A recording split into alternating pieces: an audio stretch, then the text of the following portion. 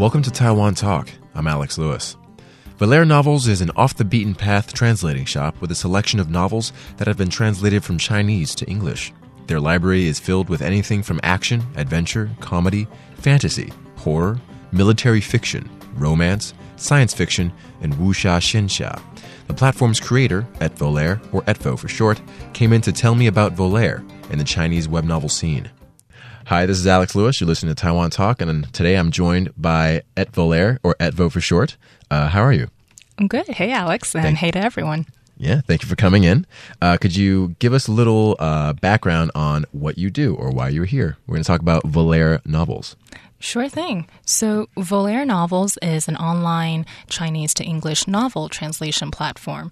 We are essentially in the form of a site, and we specialize in translating Chinese web novels from Chinese to English and make them accessible for the rest of the world and readers all over the world. Excellent. So when did you start this?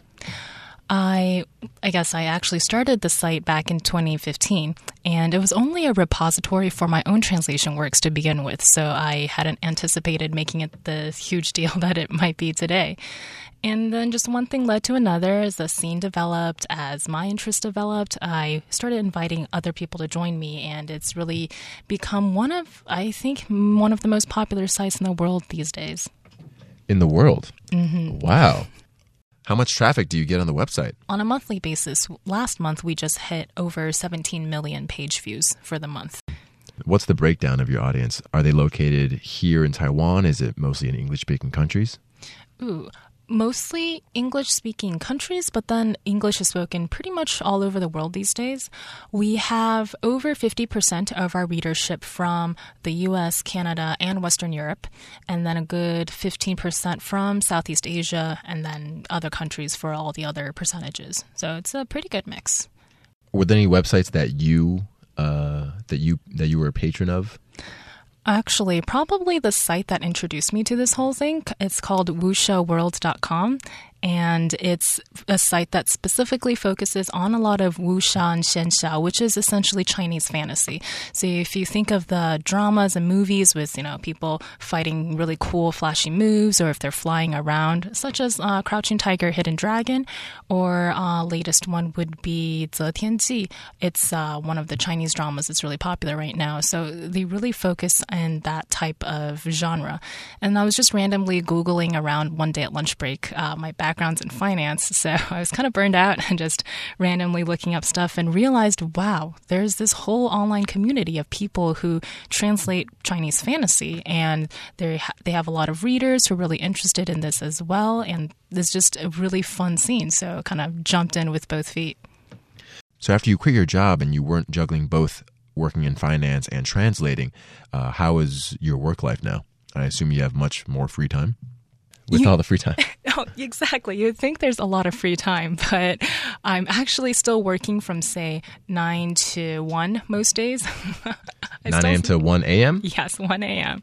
Yeah, I still spend a lot of time working.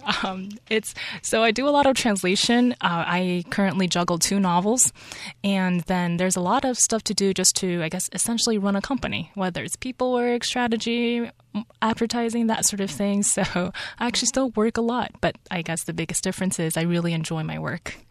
So what's the size of the company? You say you have to run all these things and you didn't want to run it full time and do all the management. So how big has the company grown to be? Or for the website? Now it's grown from just me to a team of about 30 plus translators and more than 30 editors as well. And we're spread all over the world, so that makes scheduling meetings really interesting. And how do you choose the novels or the manuscripts that you translate? So we mostly focus on the web novels that are being published online. So we translate solely currently off of online material. And how we choose them is very much a function of what the site focuses on. So Volare novels, Volare is Latin for fly, by the way. It's so we're kind of flying into good stories. We focus on quirky, off the beaten path novels. So think of your classics, but with a twist on them. Maybe someone reincarnated back into his younger self, but hey, he's actually not the good guy in the story. He is the bad guy.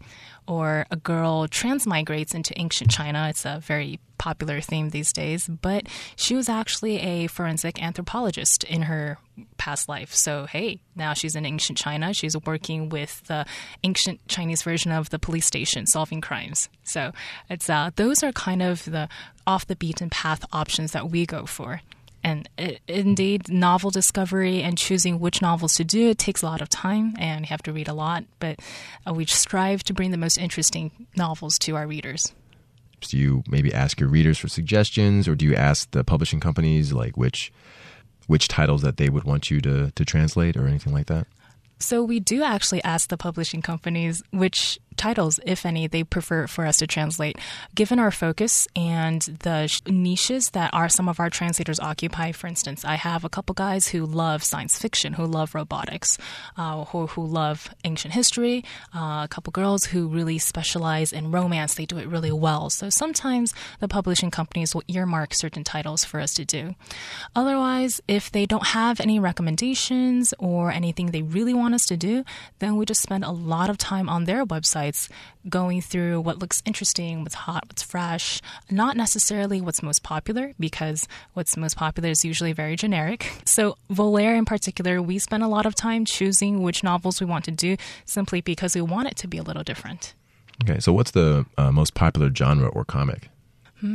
The most popular one is actually one I've recently just finished. It's called Great Demon King. So it's about a guy who transmigrated from our modern 21st century into this whole strange another land filled with magic and knights and swords and sorcery. So that it chronicles his rise from a nobody to actually the biggest villain in the novel. So he's the Demon King. Yeah, he's not the hero who kills the Demon King. He is the Demon King. So that was one of the most popular ones on my site, and a lot of people enjoy it. It has very devoted fans. So this kind of sounds like manga. So I remember one summer in college, I stumbled upon a One Piece manga, and this was a while back, but I read it every day, kind of religiously, but just for that one summer. I didn't keep it up. So I wanted to ask you, like, what's the reader retention like? Actually, our reader behavior is kind of really similar to yours. We publish on a chapter by chapter basis. So usually it's a chapter a day, sometimes multiple. So you've got people checking the site every day to see if there are updates. And about 80%, I'd say, of our visitors are repeat readers. So it's a very loyal audience, and they I guess, consume it religiously almost as well. I noticed you guys have a blog as well. And you guys talk about everything from how to talk to women was one post to like planned obsolescence, or like things made to break down. That's actually, you probably saw our Volare creative section, and that's basically a section I opened up just for our translators to have fun, whatever they want to talk about. We do have a blogger on the staff, so she writes all the relationship articles, and she's actually been wondering if she should start a Dear Grace type column lately. And then just really for people to drop in whenever. We've had a couple articles on learning Chinese, and I actually want to write a couple about some translating quirks and best habits as well. So I guess it also reflects the quirky nature of Volare. We're not just straight up, translate, and push those chapters out. We like to share our other thoughts and have our readers get to know us as a person as well. Engage with the community. Mm-hmm. And what's the feedback like from your readers? I think actually that's one of the funnest parts of translating. We get a lot of feedback from our readers. So since we publish on a chapter by chapter basis, you have an area for comments after that chapter. So the readers, maybe they speculate or they join in with the translator on hating this new villain, or they cheer for the good guy. It's a lot of fun. And actually one of the novels I do, it's called Doomed to be Cannon Fodder. I love the comment section. They are a riot. My readers, they're writing fanfics, or they're writing screenplays based on what just happened in the chapter, or they're modifying lyrics. It's a lot of fun. Nice. Any funny stories from your company or from your journey? I guess something that just happened a few weeks ago comes to mind. It kind of ties into my pride as a translator as well. So I actually wrote an announcement just kind of hyping up our recent releases that are to come. So, novels and any special moves that we're making. So I wrote sneak peek into Volare's upcoming moves, and I wrote this huge long post. I'm so proud of it. I'm so excited. I hit post and then I run off to get ready for bed. And I come back and I realize, oh, hey, the comments have exploded. That's great. And then I scroll down through the comments. I'm like, wait, why are people posting in comics and stuff? I don't get this. It's just an announcement.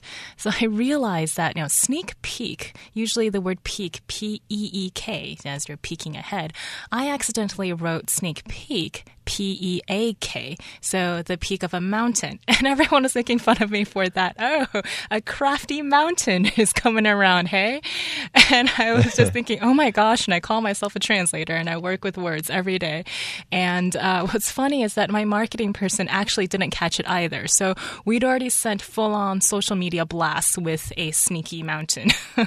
So that was a lot of fun. Good thing it was mostly harmless, but yeah. I'm sure your readers just had a good time maybe roasting you.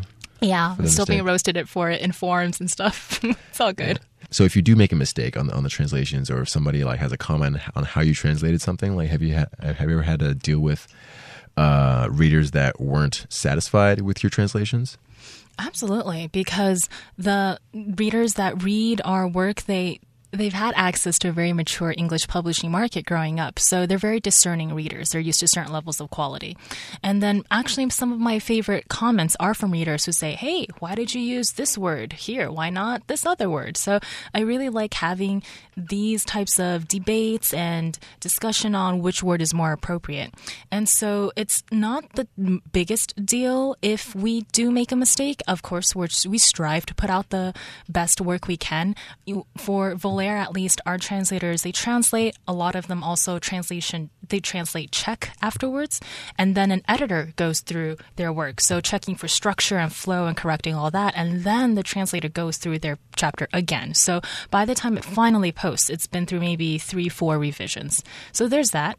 And then our eventual goal after we finish translating these serialized web fiction works is that we'll actually put them together in one cohesive format as an ebook and publish it on Amazon or Apple iBooks. So then before we do that, we'll have a professional copy editor go in and go through the entire novel again. So what's the process like of translating a story? You mentioned that you work from 9 a.m. to 1 a.m. Can you just walk me through a typical day for yourself? Well, the typical day is there is no typical day. You hear that everywhere, but it's really true. Sadly, I actually spend a lot of time not on translating. It's, I guess, the more vested you get into the scene and the bigger that your company and your site grows, the less time you get to spend on the things that actually drew you to the scene in the first place.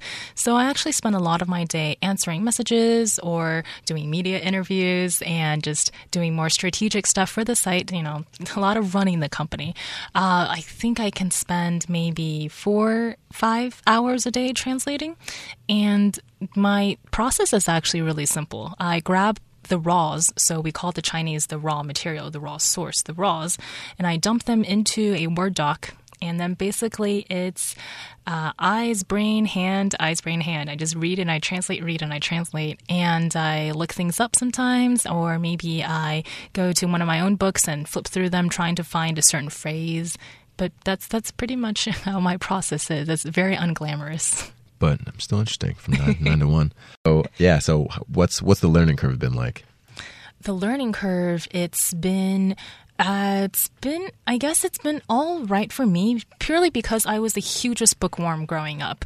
I have a wall full of books at home, just hundreds and hundreds of titles. So, just by virtue of reading a lot, you're not the most terrible writer if you do that, because you've read a lot and seen a lot of different styles. And so it's been good for me. My Chinese has definitely improved. I think that's the biggest curve. I think my Chinese might be better than my parents in some regards, especially when I throw out classical Chinese or, wuxia bu. They're like, what? Forget it, guys. I'll just translate it.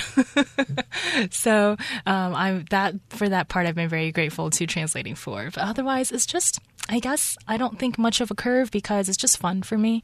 And it's just been a fun ride. What's been the hardest part of seeing your website grow or your company grow? The hardest part of seeing it grow, I guess it would just be making sure that everything is being taken care of, because we run a very lean staff. I'm essentially everything for the site. So whether it's HR or marketing, or thankfully I'm not the tech department. My tech guys would hate it if I was a tech department. So I do everything for the site. So it's just making sure that you've got all those moving pieces down. You're taking care of everything. And then I guess at the end of the day, I'm also a more hands-on, warm, fuzzy type of person. So I like to check in with my guys every now and then, just see how they're doing, how's life. I actually just had a conversation with one of my translators last night, just thinking, oh, hey, how's school, and, what are your plans, and how's it going? So that's, I guess, one of the most difficult parts. Just it's not having enough hours in the day, really.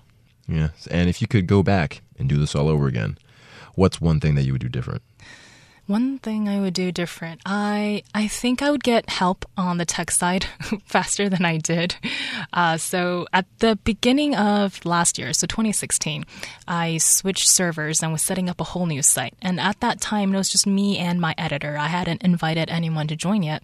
And my poor editor, it was not a tech guy either. So come New Year's Day, he's setting up the site, but something's going wrong. We can't figure out what. So we stayed up until 2, 3 a.m. for 3 days in a row, trying to figure this out. No idea what's going on. Finally, I asked a translator who's also a tech guy to take a look and just help me out, and he fixed it in 5 seconds. So that's definitely something I would do differently. And how about the learning curve of running your company or running the website? That's actually maybe been a little steeper than the translation curve. I think there, though, I can draw on my experience in finance and in consulting. So thankfully, I've been around a lot of companies and seen how they work internally and how they don't work internally. So I've been able to maybe distill some best practices from my past life as a finance and accountant. So that's been thankfully okay. Been lucky. What's the most useful piece of experience or advice that you garnered from the financial industry or from your consulting days that applies to your company now? I think the most useful piece would be, honestly, just seeing how companies fail and how they run inefficiently. Why do things break down? Where do things break down? It's mostly in communication, I feel. So I've worked in maybe 3, 4, 5 different types of big companies, and it's really interesting to see how the top management of each company communicates their message and executes on the overall company mission. So from that, I just kind of distilled what I liked, what I don't like, and kind of melded that with my more, I guess, casual personality, because what brings us to the scene is a love for these novels and wanting to share it with greater readers. Don't really want to get bogged down in the admin and, this other stuff. Just really want to keep the focus on what brought us here. So that's what I've been able to glean most from my past experiences. Is there anything else? What are your future expansion plans? So something I really like to do in the future is I actually do a lot of translation work myself for Taiwanese game studios. It's actually, I think it's a recent development these days where a lot of young folks, whether out of college or grad school, or did they just get together and start their own little studio and put together an indie game, or they work together with larger Taiwanese game corporations. So I've actually translated a couple of them. You can find them on the site, actually. And I'm looking to bring my team into doing more of those in the future. So more games, and then just more, I guess, content as a whole. One of the largest reasons why I like translating is because I feel that there's a lot of great and really rich material in Chinese culture, and it's really a shame that not more of the world is seeing it. So I'd really like to bring that and share that with the rest of the world. So it's a lot more interesting content or other media that you'll see from us in the future. Okay. And you're also going to have original content, right? That's right, yeah. So it's something we're going to expand into later this year. It's still focused on, say, Chinese wuxia and fantasy and that sort of thing, but we're also looking at expanding into original content. How is it like working with the game studios here? I think it's a really humbling experience. I used the word young guys before, not to date myself as an old fart, but it's really my first game that I translated. It was completely designed by a girl who was still in college. She'd worked on it for 3 years, and it was the most amazing, I guess, intricate game I've ever really seen out for an indie game. It was based on Goethe's Faust, so it's very philosophical, and it's based on a German opera. And so there's a lot of exactly. The development of the game ties in a lot of the opera and a lot of philosophical elements. And she also drew all the artwork for the game. So it was just amazing. All of this from a girl who was about 20, 21 years old. And I was thinking, what was I doing at that age? Not developing a game, which later went to win awards at international indie game conventions. And she's also put out, I think, a Japanese version of the game as well. So it's amazing. It's just the sheer talent that the Taiwanese young game developers have. Is there anything that we haven't covered that you want to talk about? I guess maybe one thing I would say is that we've been talking about, say, web novels, so novels and books for a while, but the web novel industry is actually the driving force behind a lot of other industries in Asia as well. So a lot of them are actually adapted to dramas and movies.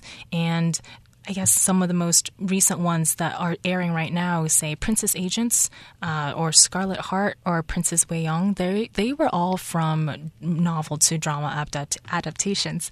And they're also adapted to games, or whether online or PC, mobile. So there's a lot of the world of material that's derived from web novels. Do you kind of see a trend from printed novels to like the printed novels migrating onto websites?